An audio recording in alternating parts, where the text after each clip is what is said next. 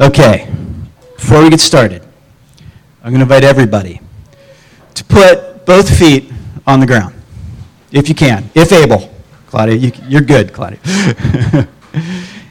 And I'm going to invite you to sit up, but be comfortable. Be as comfortable as you can be. And I invite you to either like just close your eyes or just find like kind of a spot to stare off to. That's fine as well, to look indirectly at. I just want us for a couple moments to breathe and like get in touch with our body, to connect with our body. So just kind of sense and feel that you're breathing. See that that's going on within you. And then just kind of figure out, where's the tension? What tension might you be carrying in your body this morning? Where is it resting? And can you breathe in to and out of that space? Just maybe let it loosen up. Sense yourself relaxing as you continue to breathe. And now just take a deep breath. Take a deep inhale and an exhale. And take one more. Deep inhale and an exhale. And just kind of hold that space and hear the word of God as it comes to us from John chapter 15. I am the true vine, and my Father is the vine grower. He removes every branch in me that bears no fruit. Every branch that bears fruit, he prunes to make it bear more fruit. You have already been cleansed by the word that I have spoken to you. Abide in me as I abide in you. Just as the branch cannot bear fruit by itself unless it abides in the vine, neither can you unless you abide in me. I am the vine. You are the branches. Those who abide in me and I in them bear much fruit, because apart from me you can do nothing. Whoever does not abide in me is thrown away like a branch and withers. Such branches are gathered, thrown into the fire, and burned. If you abide in me and my words abide in you, ask for whatever you wish, and it will be done for you. My Father is glorified by this, that you bear much fruit and become my disciples. As the Father has loved me, so I have loved you. Abide in my love. If you keep my commandments, you will abide in my love, just as I have kept my Father's commandments and abide in his love. I have said these things to you, so that my joy may be complete, may be in you, and that your joy may be complete. This is my commandment, that you love one another as I have loved you. No one has greater love than this, to lay down one's life for one's friends. Holy, gracious God, we give you thanks for this word as it comes to us this morning, and pray that we might have eyes that can see and ears that can hear, so that we can receive this word and have hearts and minds that might understand. And in understanding, we would turn to you, and in turning to you, would find healing for our very lives. This we pray in Jesus' name, and all God's people said, amen. Amen.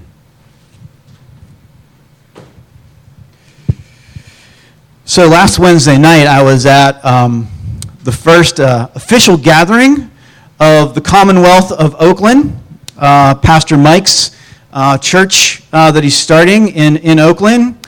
And it was a great time. Had a meal, had a service of worship. It was really wonderful. And there was, of course, some reflections back to like some early hot metal gatherings. And Larry Sweeney was there. And Larry and Linda were very involved in early hot metal days. And Larry was telling some stories and remembering some things. And my son, Ben, was also there. And he turned to Ben and he said, Ben, I remember the first time I met your mother. It was at one of the very first hot metal gatherings. We were having a big dinner together, and the vision for hot metal was being shared. And I remember, and Carolyn was pregnant when I met her then. Now, I was at the other end of the table, and I heard this conversation happening, and my ears kind of perked up, and like I reflected on this, and I remember that I knew exactly which meeting he was talking to. It was a big dinner we had, and we gathered everybody together to share the vision of hot metal and get support, and that was clearly June of 2002. So many years ago, but I remember it clearly. June is 2002. And the problem was Sam was born in June of 2001.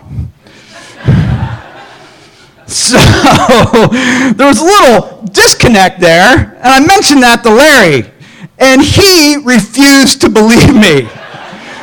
He was so certain of his story and of his narrative that it took me a while to be like, no, Larry, I'm sure maybe when you met Carolyn, she was pregnant, but it was not at that dinner. It was sometime before June of 2001. And it's a common tale, right? We get our stories lodged in our brains in a particular way that we are certain is correct. And it can be funny, and it can create animated conversations about who is right and who is wrong. There are narratives that we experience in life that are uniquely ours. But there are also narratives that we learn or are taught, or that we assimilate from the culture around us. And sometimes these narratives are also wrong. But not just funny wrong, dangerous wrong. Wrong in such a way that is damaging to those that believe them.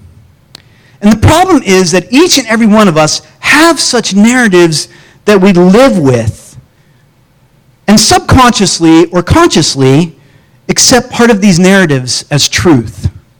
Narratives that can fuel racism, sexism, ableism, xenophobia, all the isms, right? Now, some of these narratives were examined in detail at the White Privilege Conference that I attended just 2 weeks ago. It was the 19th year that this conference happened.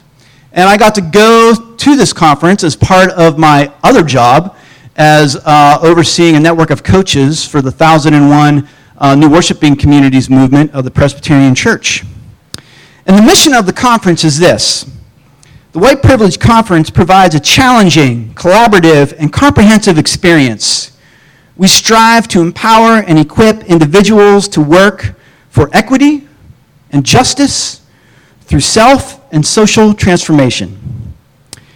And the White Privilege Conference also says this on its website. The White Privilege Conference looks at white privilege intersectionality in the context of various systems of privilege. So it was not just about racism per se, as we might understand it in a black and white context, but it was how the privilege of one group can be leveraged in such a way against other groups to marginalize and dehumanize them. And this can happen around race, gender, sexuality, religion, economy. And you know, white privilege impacts white people in negative ways as well. I think it's put really well by a woman, Peggy McIntosh, who back in the late 1980s wrote an article, a piece called White Privilege, Unpacking the Invisible Knapsack. And she says this, she says, privilege exists when one group has something of value that is denied to others simply because of the groups they belong to, rather than because of anything they've done or failed to do. Access to privilege doesn't determine one's outcomes, but it is definitely an asset that makes it more likely that whatever talent, ability, and aspirations a person with privilege has will result in something positive for them. And there's a list of examples of privilege on the White Privilege Conference website, and one is being able to not have to think about your race or your gender or your sexual orientation or disabilities on a daily basis. That one rang particularly true for me. Those are not things I'm thinking about or considering how they impact my life on a daily basis. So at one of the workshops I attended, we talked about the narratives we hold in life, specifically the U.S. racial narratives that we hold and operate out of. And there are 5 U.S. racial narratives, and I'm going to kind of touch base on some of them so you can get the feel for some of the narratives that we live in and with in our country. One is the white racial narrative, and here's this narrative. You're honest, hardworking, rugged individuals, on time, time trumps relationships, time is money, rational, Christian, good leaders, well-educated, civilized, founders of America, charitable, competitive, real Americans. They own things, they're in charge, they're doers. That's a white racial narrative that is largely true and has largely been accepted in our country. Then there's the black racial narrative, which is that blacks are often angry, criminal, drugs and gangs, aggressive, can be dangerous, athletes, uneducated, lazy, do not want to work, want to live off the system, loud, entertaining, been called super predators, broken families, at risk, complain too much about the past. And then there is the Native American racial narrative, which was spoken of a lot in this context. That they're alcoholics, they own casinos, they're stuck on rundown reservations, stoic, closer to nature, the noble savage, caricatures, mascots, broken English, uneducated. And then, of course, there are the narratives that are around Latinos and Mexicans, dangerous to the U.S., big families, drugs and gangs, criminals, taking our jobs, uneducated, work as menial laborers, rapists, no English, not from here. And those of Arab descent, terrorists, violent, Muslim extremists, hate America, hate our way of life, hate our freedom, evil, agents of Satan, abusive to women, backwards. So these are all narratives that flow through our American context and that we often buy into either consciously or unconsciously. And as I reflected on these narratives, I thought about all the narratives, all the ways like we categorize people. For example, we could write a whole narrative around addiction and the way we think about those that are addicted. We can write a whole narrative around mental health and those dealing with mental health issues. We can write a narrative around urban/suburban or a narrative around conservative/liberal. They're both big and small narratives that we tell about each other. Assumptions that we have either made or have learned or have been ingrained in us, either consciously or subconsciously. There's the American narrative that we are the land of the free and the home of the brave. God's ordained people to bring democracy to the world, forgetting the facts that our country was built on the genocide of one people and the enslavement of others. Now, part of the reason that we have these narratives is found actually in how our brain works. That neuroscience shows that our brain stores things in categories. So our biases, our prejudice, our stereotypes are often a function of how the brain puts things into categories, and that's not bad in and of itself. But when our categories are tainted by dangerous narratives, our brain's default mode will activate in unhealthy ways. And when that happens, when the brain gets activated and that unconscious narrative seeps through, something like this can happen. A young man in the dark, a young black man in the dark holding a cell phone gets triggered in the mind as a young black man in the dark holding a gun. Because the narrative tells me that the young black man is aggressive, angry, and probably dangerous. And when it comes to racial narratives, we have a natural greater empathy for those that are like us, and we have a natural kind of anxiety or fear that kicks in towards those that are not like us. It could be a product of our very evolutionary nature of biology. But to those who are different race or who not look like us, we categorize them differently than we categorize those that are like us. And a dehumanizing process and an othering process can actually happen in our brain. You see, we process out groups or groups not like us as objects or things rather than humans. And that happens in the back of the brain. Where the processing someone that we know and someone that is like us happens in the front of the brain where compassion is activated. There's a money quote from the conference, at least I thought it was a money quote. It says this: "We do not see things as they are, we see things as we are." We do not see things as they are, we see things as we are. So here's my question. The question I want us to ask ourselves this morning, to reflect on, is what unconscious bias or prejudice might be at work in you, in me? What false narratives might be influencing how we view other people? Who do we dehumanize? Who do we other? Person of a different skin color? A different heritage? A different nationality? A different religion? A different sexuality? Someone who is transgender? Someone who is Republican? Someone who is liberal? Who do we dehumanize or other? And then, what do? How do we identify our defaults, our prejudice, our stereotypes? How do we arrive in the place of non-judgment, compassion, and love?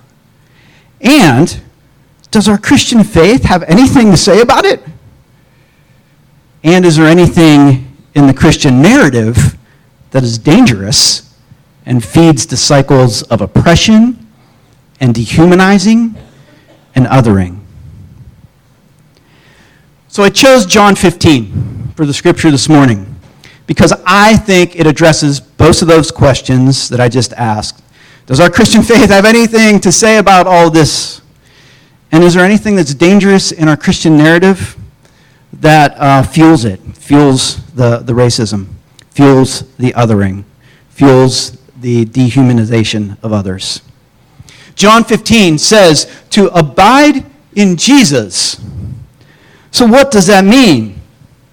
Abide itself means to accept or act in accordance with, to continue without fading. To abide in Jesus, then, would to be act in accordance with him, to continue on with him without fading. And it seems in the scripture to be some consequences to the idea of not abiding in Jesus.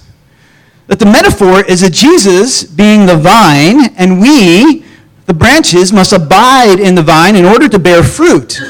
And those that do not bear fruit will be cut off. I don't know if you heard it in the scripture. It said it will wither. The branch will wither and eventually be thrown into the fire and burned. And the danger here is that you can read this passage as a way of furthering Christian privilege. That we can do nothing unless we abide in Christ equals, in our brains, that we can do nothing unless we are Christian. And what does that narrative do? That immediately groups everyone else as out, as other. It sets us up as superior, as better than. It leads to things like the Crusades, justifications for slavery, and attempts to civilize the Native American savages by making them into westernized Christians. But Jesus did not say, abide in belief of me, or abide in these 10 points of doctrine. Abide does not mean only those who believe in Jesus bear fruit. Abide in Jesus does not mean believing you are right and everyone else is wrong. Abide in accordance to what about Jesus? To continue without fading in what? Well, Jesus clearly defines that to abide in him, to act in accordance to him, is to abide and act in love. It is love we are to abide in. The very love Jesus modeled for us in his life. A love that is willing to die for another, willing to wash another's feet, willing to consider others as better than ourselves. rather than us considering ourselves better than others. And what others get to be better than ourselves? All the others. All the out-groups. All the groups we quickly categorize in our minds, whether it's black or Native American, poor or homeless, the addict, someone who is gay or transgender, a Hindu, a Jew, Muslims. Consider all of them as better than our very selves, without judgment. Jesus says, abide in love, not in Christianity. So the branch that withers is not the Hindu or the Muslim or the Jew who does not believe in Jesus, or the LGBT person that does not live into the norm we have prescribed for society. The branch that withers is the one who refuses to love, refuses to live in the love of Jesus that he modeled for us. The branch that withers holds on to its narrative of privilege, that refuses to live from a center of love, and who live out of the false narratives of privilege and racism. We must not believe the American Christian worldview is the only worldview. There are plenty of withering Christians that are refusing to abide in love for others by holding on to their bias and their privilege and the illusion that we are better than others. Now, it's a difficult task to face your own built-in bias and racism. It has certainly been a journey for me. I considered myself a woke, colorblind, white person for much of my life. And it was not until I worked with people of color and in poor communities that I became aware of my own privilege and station in life. It was not until I had hard conversations with the black pastor in that community that I realized the ways unconscious bias was at work in me. It was not until I listened deeply to the stories my friends of color had to tell me about their life and how they had to raise their teenage boys differently than mine by teaching them skills I did not have to teach to Ben and Sam. Skills like how to have a conversation with a police officer. It was not until then that I understood there was a very real difference between the white experience of America and the black one. It was not until I educated myself by going to a training at the Presbytery around racism to learn about its history and continued influence on society that I began to scratch the surface of my understanding of my own white privilege and my own racism. And it has been a process of pruning. And pruning is like, what? Painful? Things get cut off in pruning. But it's only in the pruning that we begin to yield more fruit that the passage in John 15 speaks of. That often we have to get to the space where we admit our own privilege and the ways we have hurt and hindered others with our privilege, and the way we may hold to unhealthy narratives that marginalize others. But the hope is that as we do this work of understanding white privilege and racism and our relationship to these things, that we can then begin to also do a new thing. That's a Jesus thing.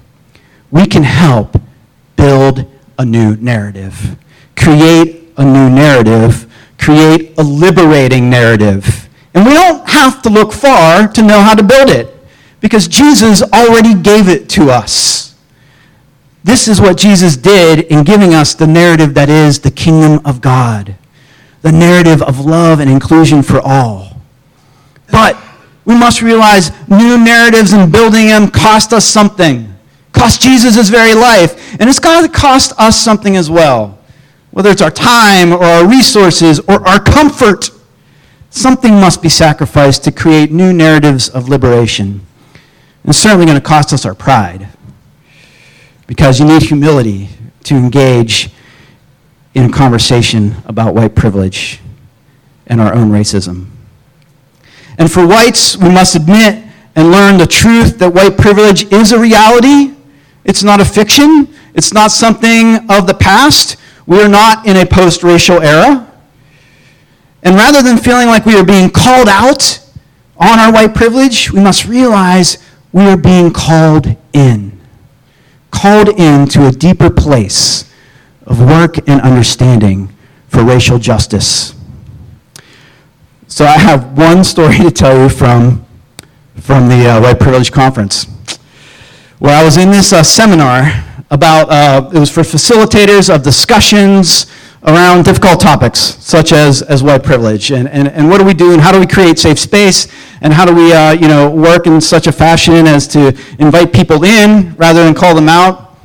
And the person who was leading this conference, Natalie, and she talked about, in the beginning part of the seminar, she talked about, she's been doing this for years, and she talked about how, like, white men frequently dominate the conversation even about white privilege, right?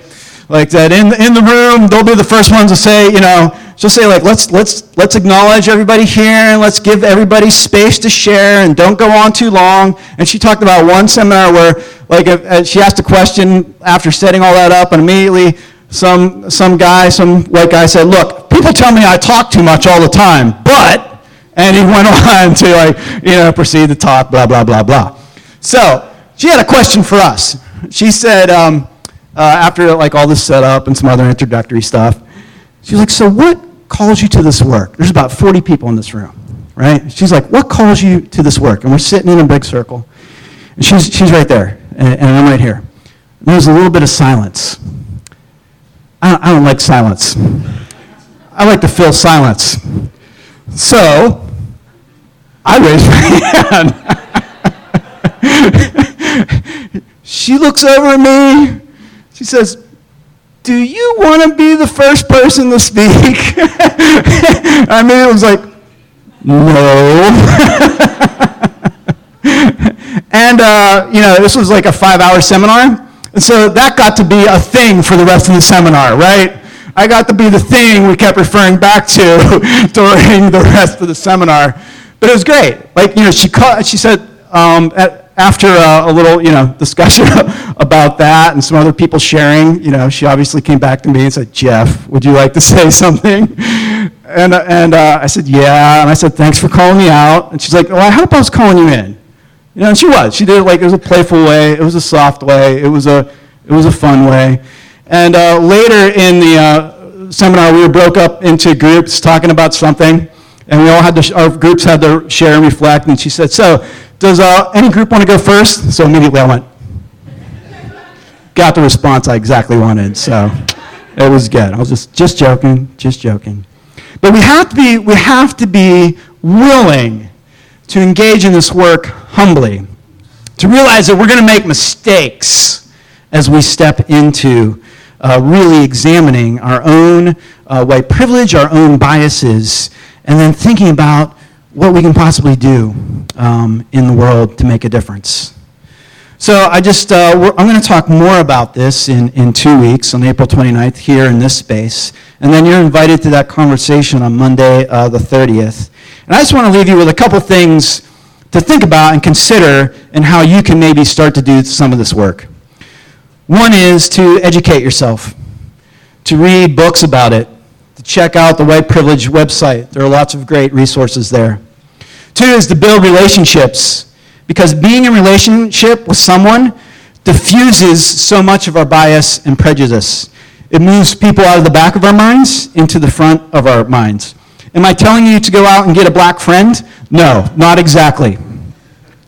But I want you to be attuned to the spaces in your life where there is diversity and where you have relationships that you might be able to press into more deeply.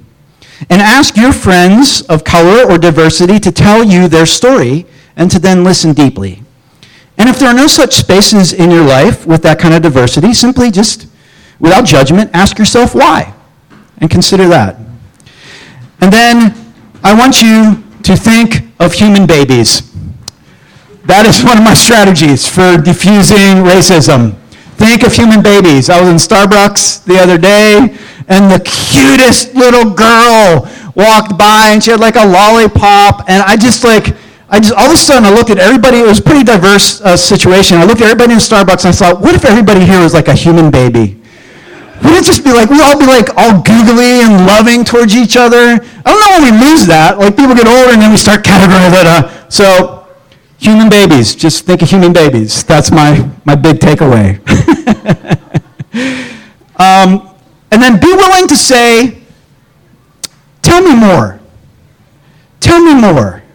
Because when we get in these conversations, often we immediately, something's said, and we get defensive, and we want to go to our corner, and we want to fight back.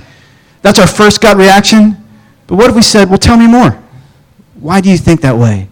Let me hear your story.